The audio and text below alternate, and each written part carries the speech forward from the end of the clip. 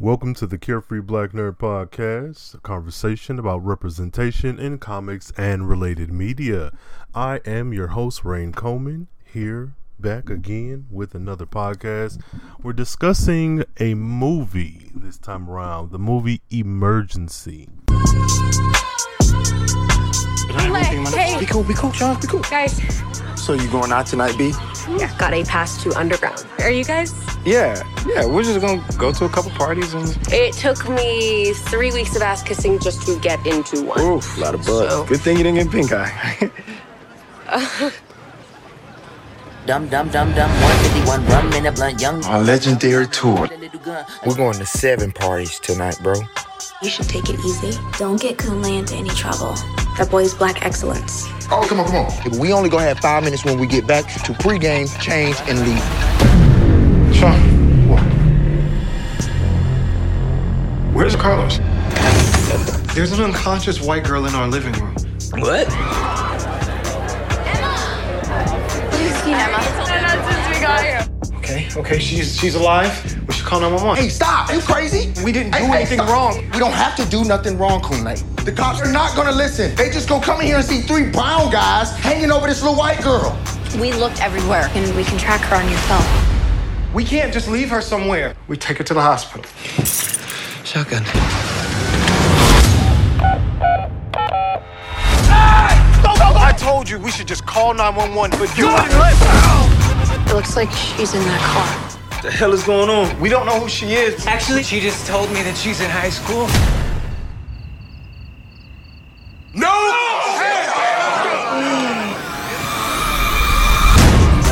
Run, Ricky, run. Dum, run, Ricky, run, Ricky, run. Dum. Think about it statistically. How many people actually get shot by the cops? It's like really, really unlikely, right? What are you talking about? 911, what is the nature of your emergency? Dum, 151 rum in a blunt young. So this is an interesting one. So how do we start? When you're listening, use the hashtag CBNPod. Let me know you're out there listening. This will be a spoiler review. There will be spoilers. If you have not watched, streamed, cinemaed the movie, I mean, you can listen. There will be spoilers, or you can come back after you've seen it. My heart won't be broken. So, Emergency is a movie that I actually recently heard about. So, kind of, sort of. This is something that was recently brought to my attention by a young lady who was like, "Oh, have you seen this movie?" or whatever. And I was like, "Oh, I've never heard of this." But when I actually looked at the movie, looked at the synopsis, looked at like the promotional material, I was like, "Oh no, I have heard of this. I just didn't know it was called Emergency." Maybe a month or so ago, I want to say I heard about it. Either way, Emergency. Ready for a night of legendary partying?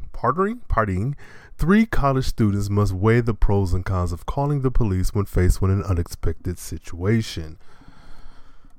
Okay, so this is a movie that is streaming on Prime. It started streaming, was it May 27th? But it had been in select theaters as of May 20th.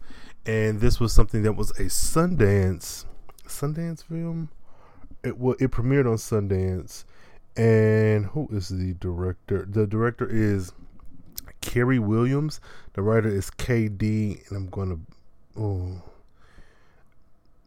Davila. I believe that's how you pronounce her name. She's a Mexican American screenwriter from LA. Carey Williams, however, is a black man. He is the director, and it was very important to me with this particular movie. It was very important that I figure out who was behind the making of this movie, because off of the trailer alone, I had very mixed feelings about it. I want to say this started off as a short film, and then it was added, other scenes or other content was added to make it a feature-length film. And it's interesting. So with the cast, what I said was I was going to watch it regardless because R.J. Cyler, he plays the character Sean, and I am a fan of this man. He played Billy on the Power Rangers reboot, and he was also in an arc on Black Lightning, you know, the show I reviewed with Cole Jackson.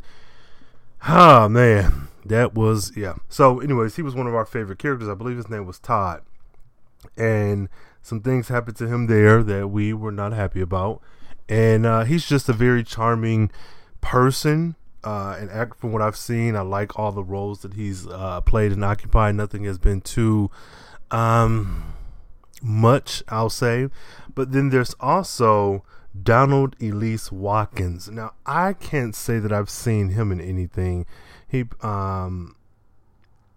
in a movie, Black Box.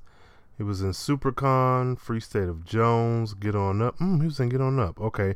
He was in Pitch Perfect. So I'm thinking that maybe these were smaller roles, because his face looks kind of sort of familiar in the sense that it's a, familiar face. Not that I just recognize him from something, but he plays Kunle in that character. I enjoyed as well. Then there is Sebastian, and I don't want to butcher his name. I think it's Chacon, Chacon. He plays Carlos. This he did what he needed to do. The film was interesting. Okay, so in short, Kunle is like a, I don't know, biologist or something, and so he's working on his thesis, which either is or includes this particular bacteria that he's been working on. It doesn't specify how long. If so, maybe I missed that part. Where he's working on maybe keeping the bacteria alive to add to or to be his thesis. And then you have Sean, who is supposed to be like the party boy. I don't even know what his major is. And then Carlos is an engineering major. So there's a legendary tour where these two guys, Kunle and Sean, are trying to hit 7 parties in one night. Now for me, I was like, okay, that shouldn't be too difficult. You just go into a party for like 20 minutes and then go to the next one. But though I was disconnected from that part of the plot, I understood what they were doing, and it felt like a lot of the like buddy, wild college, wild night type of storyline. So that didn't bother me. It was just like, okay, there's 7 parties. I think what would have made that better is if there was more emphasis on like the types of parties and why this is such a feat. Now for them, they were trying to get on the wall of first, which is, you're the first person to do something, this happens, blah, whatever, you get put up on the wall. And I thought that was just like for the black folks at this school, but apparently not. They were trying to be the first black guys to complete the legendary tour. And that's where it kind of fell apart for me. And I think this could have been an entirely different movie had that have been the main plot. And my disconnect is that they have these 7 parties. Sean even goes into details about the types of parties they are. And then there's like one where they were going in the back door and knocking on the door to get to some room, and then like the ultimate party to end on was the underground, and it was established that is a party that they tried to get into when they were freshmen, Kunle, Sean, and Carlos, and then they were kicked out. Like Carlos got stuck in a window trying to sneak in. But in my head, I'm thinking, well, you can just go to 7 parties, but it wasn't established that like, okay, if you're not in by a certain time, this party locks you out, or you have to have a password for this party, and then this party you have to know someone. Like it, so it wasn't enough to take me out of the entire movie. But I was like, this is, I don't know, odd. But then I'm also not in college. I'm not some 21-year-old kid in college living it up on my last senior spring break party. You guys let me know if you've seen it. Like, did that feel like am I making too much of this, or do you agree with me? Because I was like, this is something. So what happens is, so it's established that Kunle is African, I believe. I mean, he's American, but I believe he may be like first or second generation. And he's on the phone with his mother, who I think is a dentist, and his father is a dentist, his father's a doctor or something. But they're talking about, you're going to Princeton and this, that, and the third, and you gotta do well and whatever. And then it's also established that, you know, he comes from a wealthier background than Sean, and Sean is from quote unquote the hood, and he's, you know, a hood boy, and he vapes, and Kunle's mom sees him on Instagram vaping, and oh, that's bad for you, and I don't like you hanging out with that boy, and this is, I'm just like, okay, I guess I get why I was added, but I don't know, it was a bit tired to me. I'll say, when I first turned this movie on, even after watching the trailers, I was like, where the hell is this set? For a second, I honestly thought they were in the UK. Kunle and Sean go to their, forget the name of the class. It was something wild, like offenses in language or something. But they go into this class, and the professor is British. She's English, so she has an accent. And that's not even why I thought they were in the UK. Just when the movie opened, and then when she came in, that kind of added to it. I was like, where the hell are they? So there's only 2 black folks in the class. She gets to walking in talking about, well, you know, you read the syllabus. There's a trigger warning. Does everyone understand it? She said it a couple of times, like essentially getting consent to discuss this topic. While she's doing that, Sean is in the back texting on his phone, getting passes for the underground for him and Kunle. Then she turns on her monitor, and there is the word nigger from the one wall to the other, like bold, big as shit. And so she's like, oh, you know, nigger this, nigger that, and this, and I'm being funny, but it's not like it. She said it a few times. She's like, well, why do we think this word is such? I don't know. Like the whole movie, it was really RJ that got me through the beginning of this movie, because I was not going to watch. I literally watched because of him, and because I'm a fan of his and his work. And I was like, okay, there has to be something to make this pay off. And the conversation was had, and I can kind of see what was being said there and how they were. I can see why something like that scene would have been added, but it still to me was like, what is this? Like, why is this? What purpose does this serve? I understand that it serves one purpose of like literally calling out a thing as a thing. The word nigger, why does it have this negative connotation, and why is it this powerful word, and what gives it power, this and that? I get that, but I don't know that this was the movie to address that, because that's never revisited. And the other thing that's funny is that the only time nigger or nigga was uttered throughout the movie, it was Sean, and it was Sean talking to Kunle in a very black comfort language type of setting, deal, whatnot. It was never the racist of the movie saying this.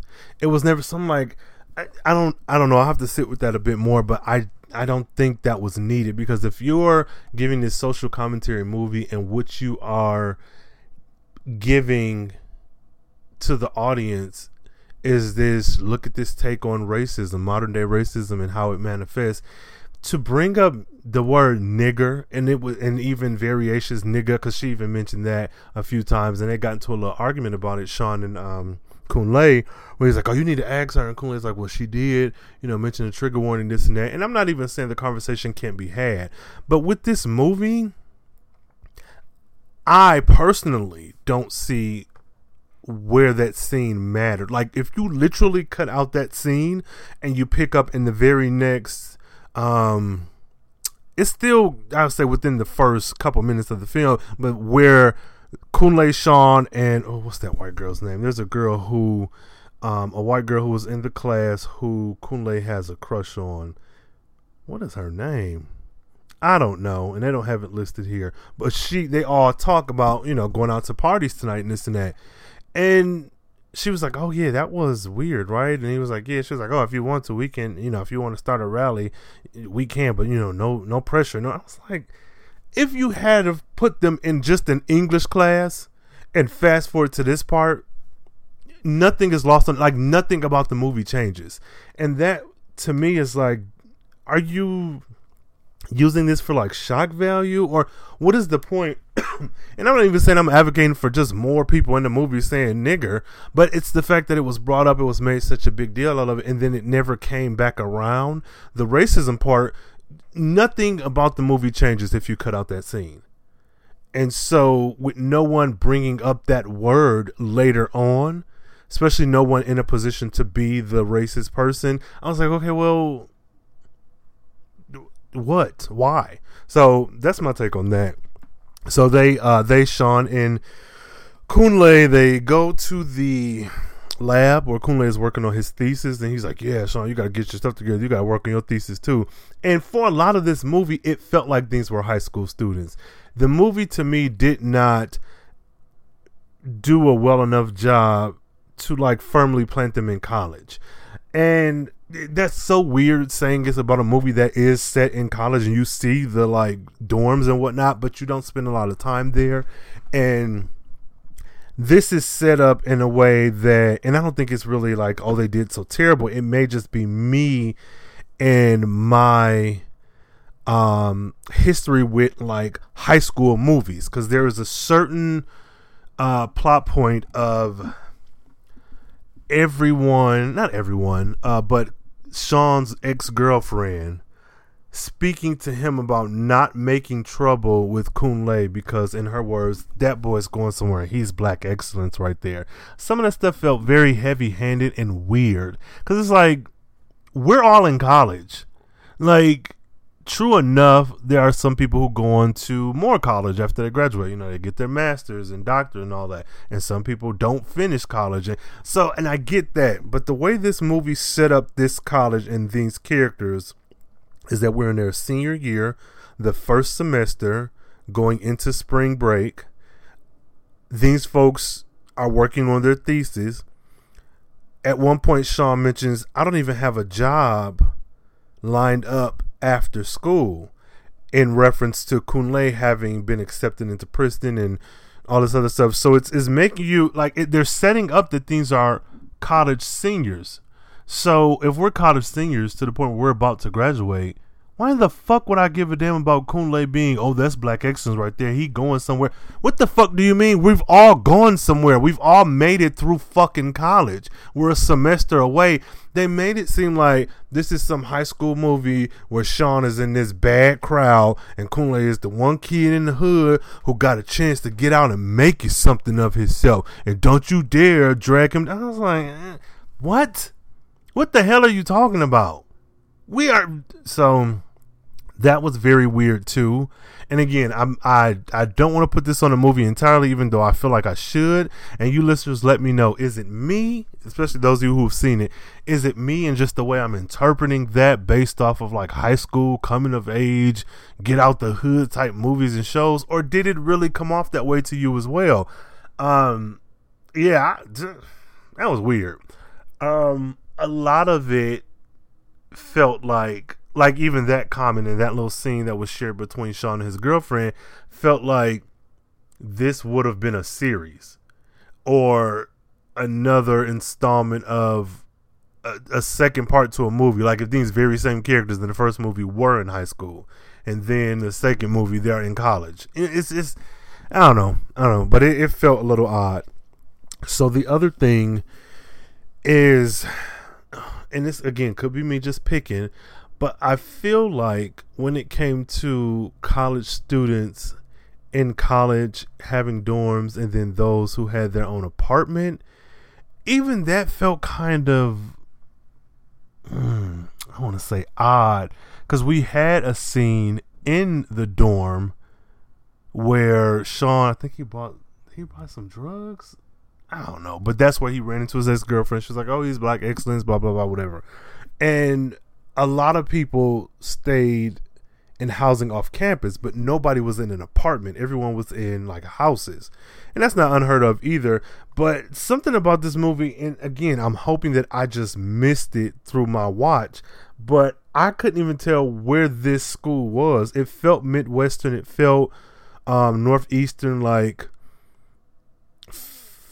not Philly, because they mentioned that Princeton is in New Jersey and it's an hour from Philly, so I know it wasn't in Philly. Or shit, maybe, I don't know, it just felt northern, but it felt, I don't know, whatever. It just felt. They're at a PWI, of course, and so after that, we realized when we get ready to go pregame that the cultures that Kunle is having as his from here on I'm gonna just say it's his thesis. The cultures, the bacteria cultures, are his thesis, and he did not lock the refrigerator, and they put him in a certain refrigerator. It has to stay at a certain temperature. If you don't lock the refrigerator, it might come open. If it comes open, his thesis bacteria may die. That'll fuck up all his work that he's done. And so we go back. Well, we get ready to go back. They go into the house, see this dead white girl laying in their living room, and Carlos, their roommate, is in his room with his gaming setup, playing, headphones on, all that. He's oblivious. So they cuss him out because, man, you didn't lock the door, and this girl, she out here and she's drunk and dead and this and that. Turns out she's not dead. She throws up. They get into an argument about calling the police and what to do with her. I feel really proud of our beginning scene, like us figuring stuff out, right, betwixt each other, like how we're going to solve the problem. Yeah. I'm really proud of that scene. I don't know why, but I just really like watching it. It gives, because we give so much of insight of each other, right, kind of early. Like Carrie doesn't make you starve to learn the characters. He lets you learn the characters so that you can walk with, them as another part of the movie, I feel. He doesn't make you kind of wait to see who Carlos would be. He's like, no, this is who Carlos is, and this is who Donald is. Yeah. Let's see. He gives us the opportunity to grow early. Yeah.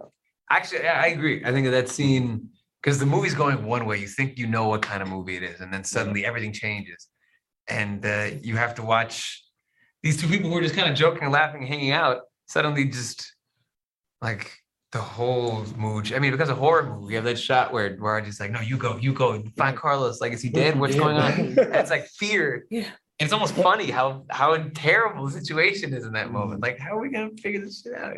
Yeah.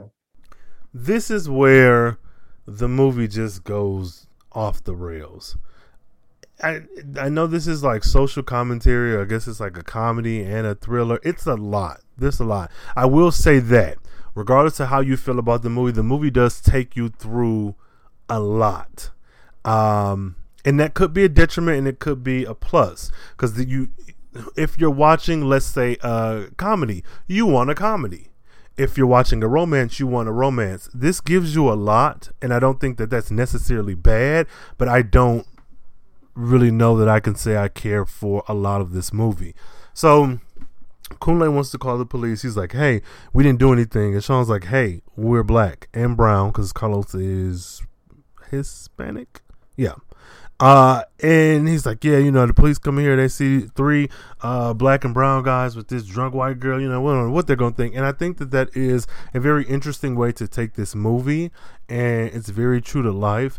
The only thing, okay, I'm of two minds. So there's one thing, it's like, do you want this such real life truth and experiences in your movie when it's an escape? But it's also, my other mind is that art can be whatever the fuck you want it to be, and art a lot of times is used to depict and critique and highlight and explain a lot of situations like this. So I can say that I was just disgusted and like turned off by a lot of this movie, but even within the things that bothered me like that, I can see that I understand that there's a place for it, and I'm not one to be like, oh, you shouldn't create art. No, fuck it. Like, this is what the story they wanted to tell.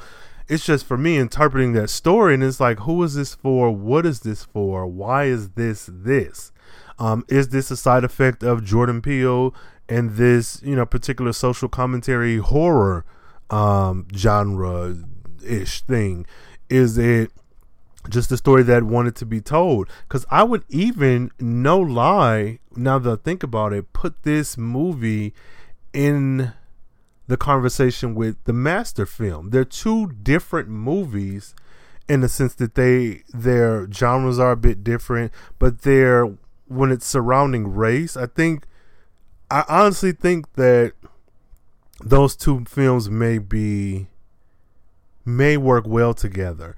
Even though I had my critiques about that as well, you can check those out. Episodes 99 and 100 of Carefree Black Nerd Podcast with JJ, Jupiter Judo 24. She came on and discussed the film with me, so definitely check that out. And I'll probably link that in the show notes. But either way, I think that though I had similar feelings about that movie where it was like, okay, what the fuck are y'all doing? I think these two movies would work well together in viewing anyways. So they figure out what to do, which is Sean says we're going to dress up like Kunle. Kunle is, for all intents and purposes, Carlton. Very preppy, very black guy with Ralph Lauren clothing, where Sean is the quote-unquote hood guy. He dresses a bit more urban, a bit more, just urban shit. And then you have Carlos, who has a fanny pack, and that's brought up several times in the movie where they hate that fanny pack, and he has more of a, I don't say loner style, more of a, I'd say skater, just to like give you an idea, something in mind, like hoodies, shorts, funky socks. Probably would wear some Crocs. I could see him wearing some Crocs and his fanny pack. So they dress up like Kunle. They get homegirl into the car. They're calling her Goldilocks. She is passed out, but she's not dead. She throws up on their floor, so she's going in and out of awareness, almost like consciousness, but awareness. And a lot of it, she's just like fucked up. And so they get her in the car, they're driving around, they're in this van, and they're like, hey, she's dressed up. Her outfit was like a skirt and a, what do you call that? Is it a tube top? Whatever the top is that has no straps at all, but it's like from the top of your breast, to your waist. But it's constructed out of like pink tape, cardboard. It's a cute little funky outfit, but there's a party on campus as part of the 7, legendary parties, is anything but, or nothing but clothes. NBC? Oh, anything but clothes. Jesus Christ. ABC, anything but clothes party. So you can wear anything, fashion it into clothing, but you can't wear actual clothing. So I like that. I did like that detail. I thought that was done really well. And so they go on the mystery, like, okay, she was wearing this weird outfit, so she was at the ABC party that's hosted by the Omicron, and I think Omicron was the fraternity. And so they say, Sean's like, hey, we can just drop her off and go. At this moment, I would like to shout out to Penrose, because this, me and him had this discussion over on Twitter, and my thoughts were I would have left her as well. I would have done exactly what Sean did, and I would have left her, what Sean wanted to do. And I would have left her at the Omicron party, because why am I going to risk my health and safety for this random, well, anyway, we'll leave it there. So, yeah, so shout out to Penrose, because he said it should have been Omicron and Go, and I'm going to title this episode Omicron and Go. So check him out, Penrose Eames, Eames. I'll link his Twitter handle in the comments. In the show notes. Jesus Christ. But no, so we were discussing the movie through a Twitter thread, and to get rid of this white body, they called her Goldilocks until they learned her name. And Kunle, believing in the greatness and kindness of people and wanting to help her every step of the way, and then Carlos there being a bit of a mediator, being the one that's a bit more attentive to Emma and her needs, while the other two are like trying to figure out the actual stuff we need to do, the car that we need, how to get her here, where to take her to, and this and that. And within this night, the thing is, there were so many times where this movie could have just ended. so many decisions that were made that if you had have just done a different thing, this would have been done. And I get that there would be no movie. But a lot of the times you want to set up things in a way where, yeah, you could have just called the police. But, like, what does that mean? What is your reason for not calling the police? Which I think was a very valid reason. I don't... Okay, so let's take a sideline for a second. So the girl, Goldilocks, her name is Emma. It's discovered that she is actually not in college with them. She is a high school senior. She was separated from her sister. She was at the ABC party, got, I don't know, drunk or high or something. I don't know what the hell she was on. And, you know, passed out, was at their house. And so as this information unfolds, Carlos is losing his mind. He's talking to the guys. They pull up at Sean's cousin's house, and it's in the quote unquote the hood. And they leave Carlos in the car with Goldilocks / Emma. This is where he's getting this information. Like, my sister hates me, blah, whatever. And I thought he did a really good job at, like, the actor, like, actually his acting. I thought he was stand out. He reminded me a lot of Adam Sandler in his performance, in the same way that homeboy from Bel Air reminds you of Will Smith. Like, when you guys watch this movie, let me know if you see it too. Carlos was very much Adam Sandler, and this isn't even like a dig. This is like, he's doing a great job acting, but I'm seeing this particular actor in you. So I wonder if there's a connection either by, like, that was someone he liked growing up. Is that just like the nerdy persona he took on, or if it's just a happy accident?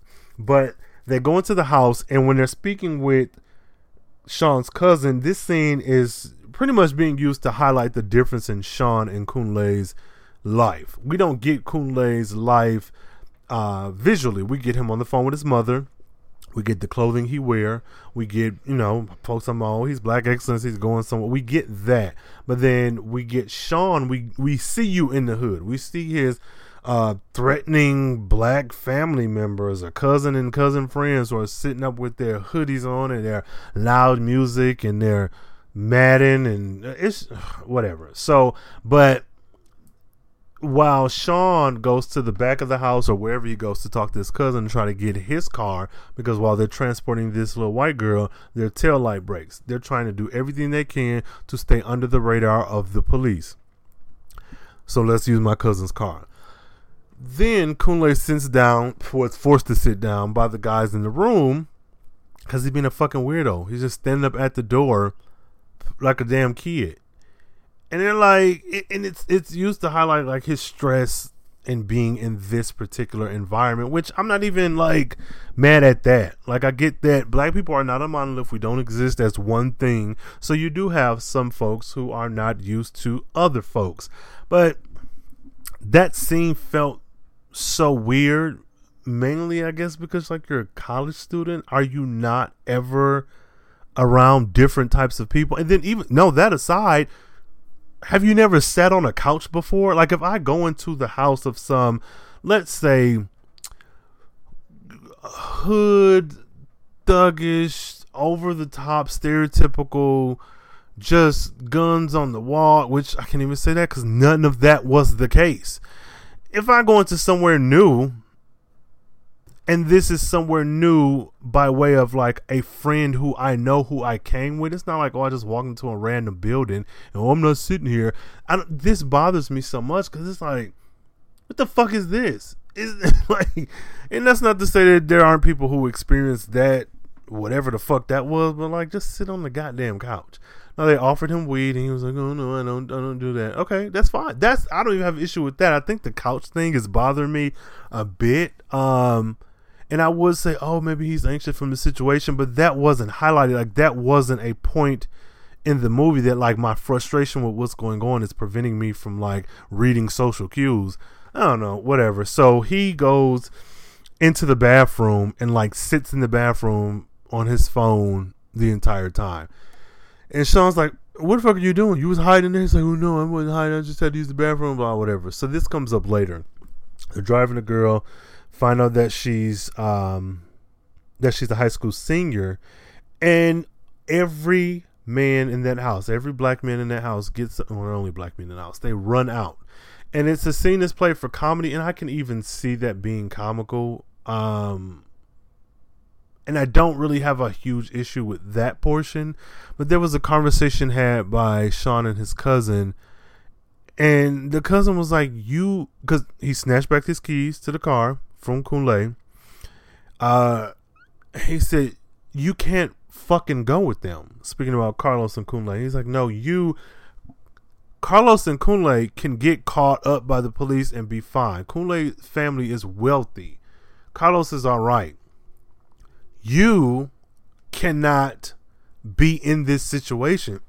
And I like that it made Sean face the reality of even his words, because you are this quote unquote from the hood, from the other side of the tracks guy, and you're in this college setting and you're doing what you do, you're the life of the party, this and that. And a lot of the stuff that he's hollering and shouting about later on when him and Kunle get into an argument, it's like, yeah, but your reality, like you're saying, Kunle doesn't know because he's so privileged and this and that, and you from the hood and this and that. And it's like, yeah, this is what it is, and your cousin is absolutely right. What the hell? You shouldn't go with them and do this, that, and the third. But of course, it's his problem too. She was found in his apartment, his house, and so they go off. They parked to let homegirl go pee, and then this white woman was like, it was in front of her house, and she called the police and was taking video of them. And I was like, wait, but when she called the police, I'm expecting the police to show up. The police, again, this feels like it was just like convenient writing, never showed up until the end of the movie. And so all these times that the police were called by different people, nothing ever came of it. So when homegirl says she had to pee, this part right here was fucking wild. So where they're driving, like when she says this and they do that like establishing shot where it's like from behind and you see the van driving off. They're driving next to a bridge, like how do I explain this? Like, you know, those when you have an overpass and then there is it's a residential area above that because of however the terrain is, and you'll have a bridge, and it's not even necessarily a long bridge, just a long enough bridge, and there's a sidewalk. It's like they could have pulled over and just let her pee right there. I get that, okay, maybe that's too exposed. It's the middle of the night. There's like one car on the highway, on the street, but they pull over to this wooded area that's in front of this residential street. And all I was thinking was like, this of all places, why would you pull over here? Yeah, it's late at night and you wouldn't think that someone would come out, but like the way they're handling race in this film and the way Sean is so adamant about like not being involved in this because you don't want this to come back to bite you in the ass, it's like, is that a weird place to be? And then you're walking around with this girl half drunk in the woods, two of y'all holding her. It was just I don't know. I just felt like she could have been dropped off any number of places and just been gone. But they're trying to get her to the hospital, and then there's like a sobriety check stop, so they had to veer off. So it was, all in all, it's a very wild ride. And to speed this up a bit, Maddie is Emma's sister. She is the college student, and she's cussing out her homegirl because they can't find Emma. She said, I haven't seen her. It's been 2 hours. Homegirl's with her dude, who's this tall, slender white guy, and they're at the Toga or the ABC party. They're wearing all this weird stuff. I don't know, whatever. So they're here. She's cussing out the 911 lady because the 911 lady is giving her flack. She's like, well, you saw your sister, but you're saying she climbed into the car with someone. Do you have reason to think that she was pressured and this and that? And she's going off cussing at her, and it's a whole big ordeal. But fast forward to the point where these two groups meet, and Rafa, that's the guy's name, the white guy in the toga. And this is where it's like the comedy aspect, I suppose, happens. So Maddie, Emma's sister, her white friend, I forget her name, and Rafa, the tall white guy, they're viewing the van. because they've pulled over. They're viewing the van, and they're seeing Carlos, and they're seeing Kunle put the girl in the car. So where they're calling the police, like, hey, we called earlier, this would happen. We found the guys. We don't know where we are. And Rafa says some street, or whatever. She's like, but they have her. She looks intoxicated, and put her in the van. Now, for me, I'm like, okay, I'm not even mad at this because, again, I understand I was going to say we live in a time, but shit, this has been going on for eons. Sexual assault, especially on college campuses, we've heard the story. So this does not bother me. I guess for me, the bother is that the tone of the movie switches so much, or maybe that's the way I perceived it, but it was like, in that moment, that was a serious moment, and I get that, and then you get Maddie hopping up, getting a stick, and running up to the van, because she needs to see if her sister's okay. Even that, I'm like, pretty much kind of okay with, because it's like, y'all don't have a car, these folks is in a car, y'all on a bike and a skateboard, your sister's right there, you don't want her to get away, because they've been tracking her phone this whole time. There is a point where she sneaks up and gets caught, and then she starts hitting Kunle and Sean with a stick. Carlos is in the van with his headphones in, because they've just had this friend argument and all these secrets and came out. That's neither here nor there. And so he doesn't hear this. And she's hitting him, and I'm like, what is this? What am I looking at? What am I watching? What is this? And homegirl and Rafa pull up, and they're like, okay, no, they pull out their flashlight, and this is where it was sort of funny, but not. So they're acting as if they're the police, and she puts on this deep voice and shines the light on them, and I was like, well, Rafa's right there, not to be funny, he's a man, why not just have him give the deep voice? But I guess maybe her doing it brought the comedy. But then even her flashing the light was kind of weird, because I'm thinking Rafa is taller. Not that there can't be short police officers, but you're this short girl, you're using this light to blind them. I would feel like you would be seen, but whatever. So they're on the ground, and they're being Sean and Kunle, and they notice her shoes, and they hop up, and they all get to arguing. Fucking Maddie then pepper sprayed herself, trying to pepper spray them. It was this whole thing. I'm just like, this is weird. Like, on the end of the white folks who are trying to make sure that girl is not being kidnapped, I understand that. So I'm not even like really 100% mad. But then it's also like, I don't find it funny, or the use of like police weaponizing the police against black people and then impersonating a police, like even that. And I think both of those things can exist, because it's almost like we're telling two different stories. But I don't know. I can't really. That shit is weird, because they literally made them boys get on the ground on their stomach. Like, of course, if I think my sister's being kidnapped and I'm tracking her phone and I get up to the folks, yeah, I'm gonna call the police. The police said don't engage. I don't know. I'm not. That was a weird part of this movie for me. Very weird. Especially when that was a conversation to be had. I don't know. Let me know what y'all think. This is, again, one of those times I was like, this is such a fucking weird movie. Like, if we can pull over to let this girl walk out and piss, I can just drop her off the fuck somewhere. Should have dropped her off at that Omicron party and just fucking left. But that's me. You're trying to get her to the hospital. I get and understand that. Kunle's like, I don't want her to die and this and that. But like, I also like self-preservation. She will be okay. And if not, that's not, I don't know. So they get to arguing. They're all yelling at each other. And Carlos gets out the car.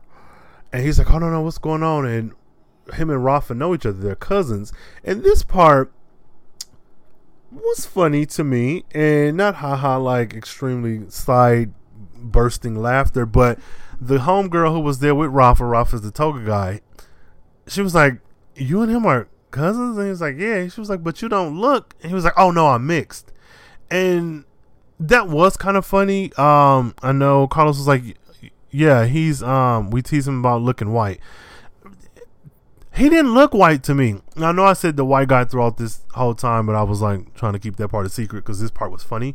But it's like he, I don't know. He looked like, I don't know. He just like looked like generic guy at Abercrombie or generic guy number 3. Like they, I don't know. Their race wasn't really that.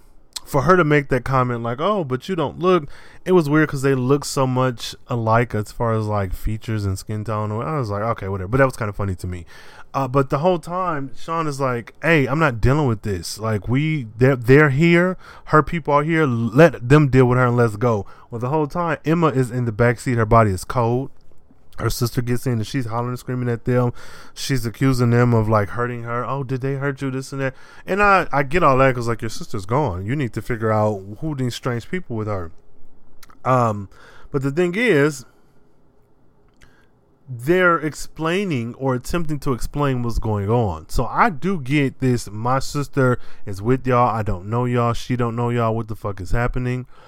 But you're in a space where she's in this car. You're in this car. They have not hurt you. They have not fought you. You pepper sprayed yourself. All of the hurt and pain you got it's self-inflicted. And they're explaining the situation to you and you're not listening.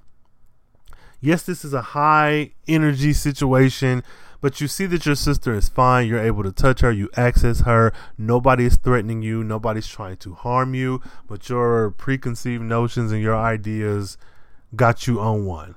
And even your homegirl's like, okay, look, can we entertain the idea that there's things are not what they seem?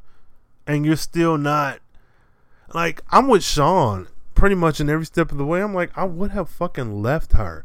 Well, I think I would have checked her for a cell phone, which it was, she had a phone, but it was like in her cleavage. And so they never like touched her. And I think that was maybe to signify that as well.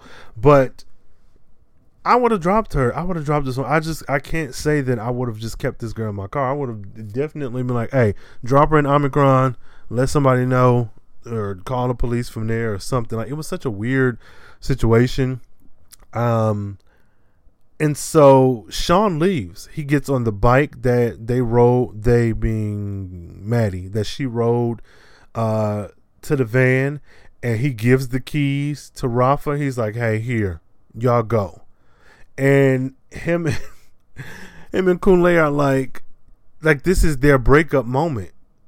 And I saw both points of view, and I do get this idea of wanting to help and make things right and make things better.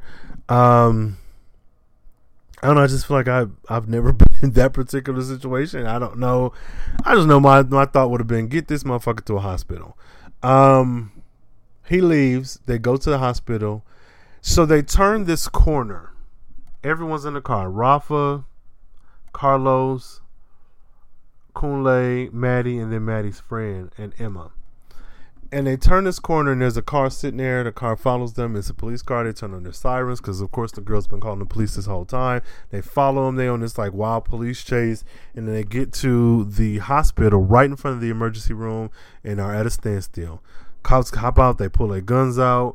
This whole time, Kunle is like doing CPR. They're singing the "Staying Alive" chorus to keep on beat. And this ain't funny, but Maddie says when he first starts, she's like, don't fucking sing this song right now. And then her homegirl's like, no, you have to sing that song to keep the beat to CPR. Like, she explained it to her, and I was like, but that was a genuinely funny moment to me because I'm with her. Like, if you don't know, it's like my sister can be dead and you're singing "Staying Alive." So whatever, they get this standstill, and this is where the movie gets even heavier, where the police are like, get out the car with the hostages and this and that, and everyone gets out, and yet Kunle is still in there like trying to save this girl's life. And the police pull his gun out on him, and the way this is shot I thought was so interesting. And that's what the actor, he really, I know I'm not one who wants to keep constantly rehashing in every single project black trauma and black pain. And I stand by that 100%. But if nothing else, this scene, like his acting was done so well. It's unfortunate that it was like this subject matter, but he did a really, really exceptional job, I feel. And he's like, we ain't doing anything wrong. I'm just trying to help. And so this innocence that he once had, because earlier in the movie, he even said, like, how many people get shot by cops? I mean, really, like how, on average. And I was like, this is such a weird take to have for anyone alive today. Like, not even to bring the racial element into it, but just in general, we have this understanding that police oftentimes are fucking incompetent. Like, that's not, and then to be like, oh, how many, like, there's so many instances. I don't know. It's just, I feel like even as a black person of a certain tax bracket, like, how are you escaping the very real police shootings that are happening? And then not even that, just the regular fucking shootings that we have as Americans, like the massacre that happened at the damn school down here in Texas. Like, how is that a comment to me? Like, how did that make its way into the script? And is that play for laughs, or is that play for like actual legitimate ignorance? And even if that's the case, how is that the case? I don't know. But the innocence that he had was like gone, just missing. There's no more of it.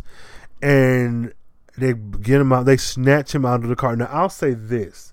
Again, subject matter terrible, but the way that part of the scene was shot, it made me think of a lot of horror movies where someone maybe pulled back into a closet or under a bed, or the killer got you, or monster. Like, it was so smooth the way they shot this. I was like, God damn, this is, however traumatizing, the shot was like very well done. Another thing is we never see the police face. The way they use these angles, the way they shot this scene, you never see the face of a police officer. Not that I can recall. If so, maybe a side, not a what is it, 3/4, but like from behind, not even like facial features. And I thought that was very interesting. So he's crying. The Maddie is yelling at the police, I'm trying to tell you, no, he's trying to save my sister and this and that. And it was like needing the cosign of this.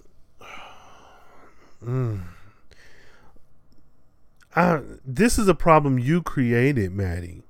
Like, we're in this situation because of you. And so he's thrown on the ground, gun at his face. There's a part of the movie where he's face down, but then like gets up, turns on his back, and this is like for cinematic purposes. And then like there's a drone shot where it's like from his face pulled out into the sky, so you can like see him laying on his back in the frustration. And I was like, if this is a real like police encounter, there's no way you're flipping over on your back unprovoked. Like, no one told you to move. I was like, are they gonna kill this boy? It was disgusting. It really was. They're asking about the girl. The police talking about they need a medic and all this other. It was terrible. I didn't need it. At this time, Sean is going to the different parties and he's like unsatisfied with it. So he looks at a picture. I think a picture of, is it him and Kunle? I don't know, but he leaves. We cut back to Kunle and Carlos sitting on a curb. The police talking to them. He's like, yeah, officer, this, and the third. He was like, yeah, next time just call the professionals. Which I think there's an argument for having called the police being college students. They could have just taken care of her. Like, college students get drunk and messed up and high and all this other stuff. But there's also that equally probable argument that like you could have been blamed for the state she was in. And so to be like, oh yeah, next time just call the professionals. I do think that was a legitimate option that could have been taken, but then of course we wouldn't have a movie. So homegirl lives. So in the time that Emma is drunk and she's talking with Carlos, kind of, sort of, she reveals that, her sister hates her. And he's like, oh, no, she doesn't. She told me that she does, like, to calm her down. I thought he did a really good job. And then it also comes out that she's a high school senior. And in Maddie's scenes, Emma's sister, it comes out when she's crying about her sister possibly being dead in the back of the van, that, I just didn't want to be out with a high schooler, and so we ditched her or didn't pay attention to her or something. I'm just like, the very fact that these two black men have this looming dread of being locked up or worse for interactions with the police, for dealing with this little white girl. And every single problem in this, not a single problem, but every problem related to this girl, and thus, the main plot of the movie, is because you don't want to hang out with your high school sister, so you bring her to a frat party and then lose her. Like, this was not good. I honestly did not really care for this movie. It wasn't until the third act and like the last few scenes where Kunle and Sean are in the lab. They discover that Sean slept. He was like, I guess drunk and high, or maybe he was just tired. But he slept with books under his head and his body pressed against the refrigerator. It was like a little college dorm size refrigerator in the lab to make sure that the door stayed shut. And of course, Kunle's bacteria thesis was saved. That's neither here nor there. But the conversation shared between the two of them was really stressful and touching. Like, having these two friends discuss these differences. Like, Kunle is going to Princeton, and he was scared to tell Sean because Sean is under the impression that they're going to live together, be roommates next year when they graduate. Like, this whole big thing. And they both were apologizing. Sean apologized first for all of his part and everything. And Kunle was like, oh, I'm sorry, I messed up the legendary night and this and that. And Sean told him, like, it was never about the parties. It's the fact that when I found out you were going to Princeton, I wanted this last night out with my boy, with my brother, with my friend. And you never told me. He was like, oh, I was going to Princeton? Yeah, nigga, I saw the fucking Princeton big ass envelope. I knew you got in. And that was a very touching scene. And I think that is the payoff for watching that trash mess this whole time. And I'll say it was worth it, because honestly, overall, the movie is not bad. Like, it's put together well. There are some shortcomings. There's some stuff that feels like underdeveloped, like Maddie and Emma's relationship. For me, if this is like a big deal, why do we not like why do I care? Like, I didn't care about them watching the trailer because there's so many, well, not so many, because of the way the trailer is set up. The white girl who Kunle has a crush on, focusing on her so much in the beginning, when we're switching past so many different people at so many different parties, and then we settle on Maddie and Emma, I was like, oh, she's one of them. No, she's not. So it was like, what the fuck are we doing? The movie never made me care about Maddie. I cared about Emma because we're spending this time with her. We get her stress of like not being accepted by her sister, who we don't, know is her sister yet. We get the stress of her being drunk and passed out. Like, how did you get here? Possibly being dead. So I care about her in the sense that we followed her on this journey. Oh, what's going to happen now? But Maddie, she was just like an evil, angry fucking person this whole movie. And even her friend and Rafa was like, hey, you're being an ass. We're trying to help you. You're being mean as shit to everybody, the 911 operator, to us, and whatever. And so I never rooted for her. And I'm thinking maybe that was intentional, but with us never having interactions between Maddie and Emma somewhere in the beginning, because it turns out what happened was Emma got drunk, tried to go back to Maddie's house, her sister. Maddie lives 2 doors down from them, and so she went into the wrong house. And because Carlos didn't lock the door, she drunk, she thinking she on the, you're on the right street, you're in the right house, let me pass out.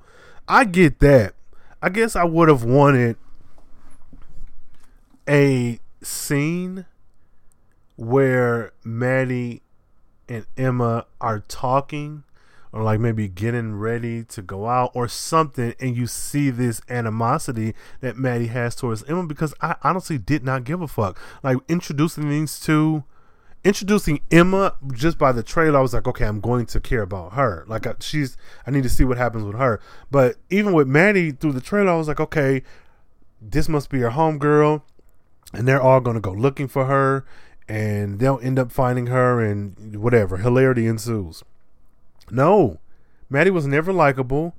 Maddie and the issues that she has with her sister, like just saying, oh, I didn't want to hang out with a high schooler, to me that wasn't enough. I guess I would have wanted to have seen that play out for myself, because just saying that doesn't make me believe it, or doesn't make me care about it. Like if I saw it in action and then I got that confession from Emma, like, oh, I don't think, I think my sister hates me or whatever, then I'm like, oh shit, yeah, because she, such and such, this and that.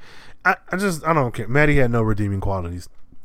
And then at the end, there was the end credits or end scene where they show up at the boy's house a couple days later, whenever the hell she get out of the hospital, with this basket, this thank you basket.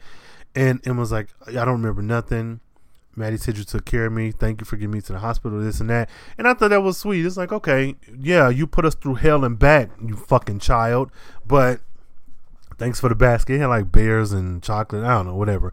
But then we get to the point where Maddie starts to read off this apology, which is on this little piece of paper. And it's like front and back covered, and they just shut the door on her. Cause like, you done said all this shit, you did all this shit, and look where we are. You being sorry, you giving this apology does not change what has happened to us, and that we have to live with this. That Kunle is no longer experiencing the innocence he had before. And so they're playing Jenga, and then the original white girl from the beginning of the movie that he has a crush on, him and her playing Jenga, the boys come into the room. It's a cute scene, and I like this, like the actual ending of this scene where Kunle takes a block off and it doesn't fall, and he's putting it back on, and then you hear these sirens in the background, and the camera is going in real tight on his face, and he kind of pauses a bit. You can see his anxiety like building inside him, and then he turns and looks, like his eyes look at the camera, and like the movie is over. Like that, the third act is what makes this movie worth watching, because I didn't like it. I'll just say I did not like it. I felt like things could have been done differently. But then again, Sundance, it was well reviewed, well received, and people like it. Let me know what you think, because just because I don't like it don't mean that it's a terrible movie. I feel that it's not great or wasn't done well and had potential. But I'd like to know what you guys think. Did you enjoy this movie? Do you agree with any of my issues or comments about the movie? Is there something that you're like, no, this was done well, or this is what I got from it? Like, even if you got something different and you love this movie, I'm not mad at you. I would like to know, why, or what parts did you enjoy, or even if it's something that I mentioned that's like, no, you're looking at it wrong, it was this, that, and the third. Because I don't, it's art. At the end of the day, it's art. And art is going to be critiqued. Even my books, my podcast, things that I produce are going to be critiqued. So I'm not like hating the director and the writer. It's just this movie was not good to me. Well, that's all I got for you folks. This was an interesting watch. Let me know if you liked the movie. If you didn't, cool. Use the hashtag CBNPod. Hit me up on Twitter, Carefree Blurred. All of the social media, Carefree Black Nerd, and hit me up on that TikTok. You know what I'm saying? Follow me there. Follow me. Carefree Blurred is the handle on TikTok as well. And just stay tuned. Oh, Tom Swift. Get into that Tom Swift. Watching that. Live tweeting on Tuesdays. Recording live on Thursdays with Marcus. Loose as a deuce. And we getting into the whole Tom Swift of it all. But thank you guys so much for listening in. Use that hashtag CBNPod. Let me know how you feel. Hit me up online. Twitter is the most immediate way to get in touch with me. If you must, you can email me at carefreeblacknerd@gmail.com. You got a little bit more to say. And until next time, stay carefree, stay nerdy, stay geeky. All right, y'all.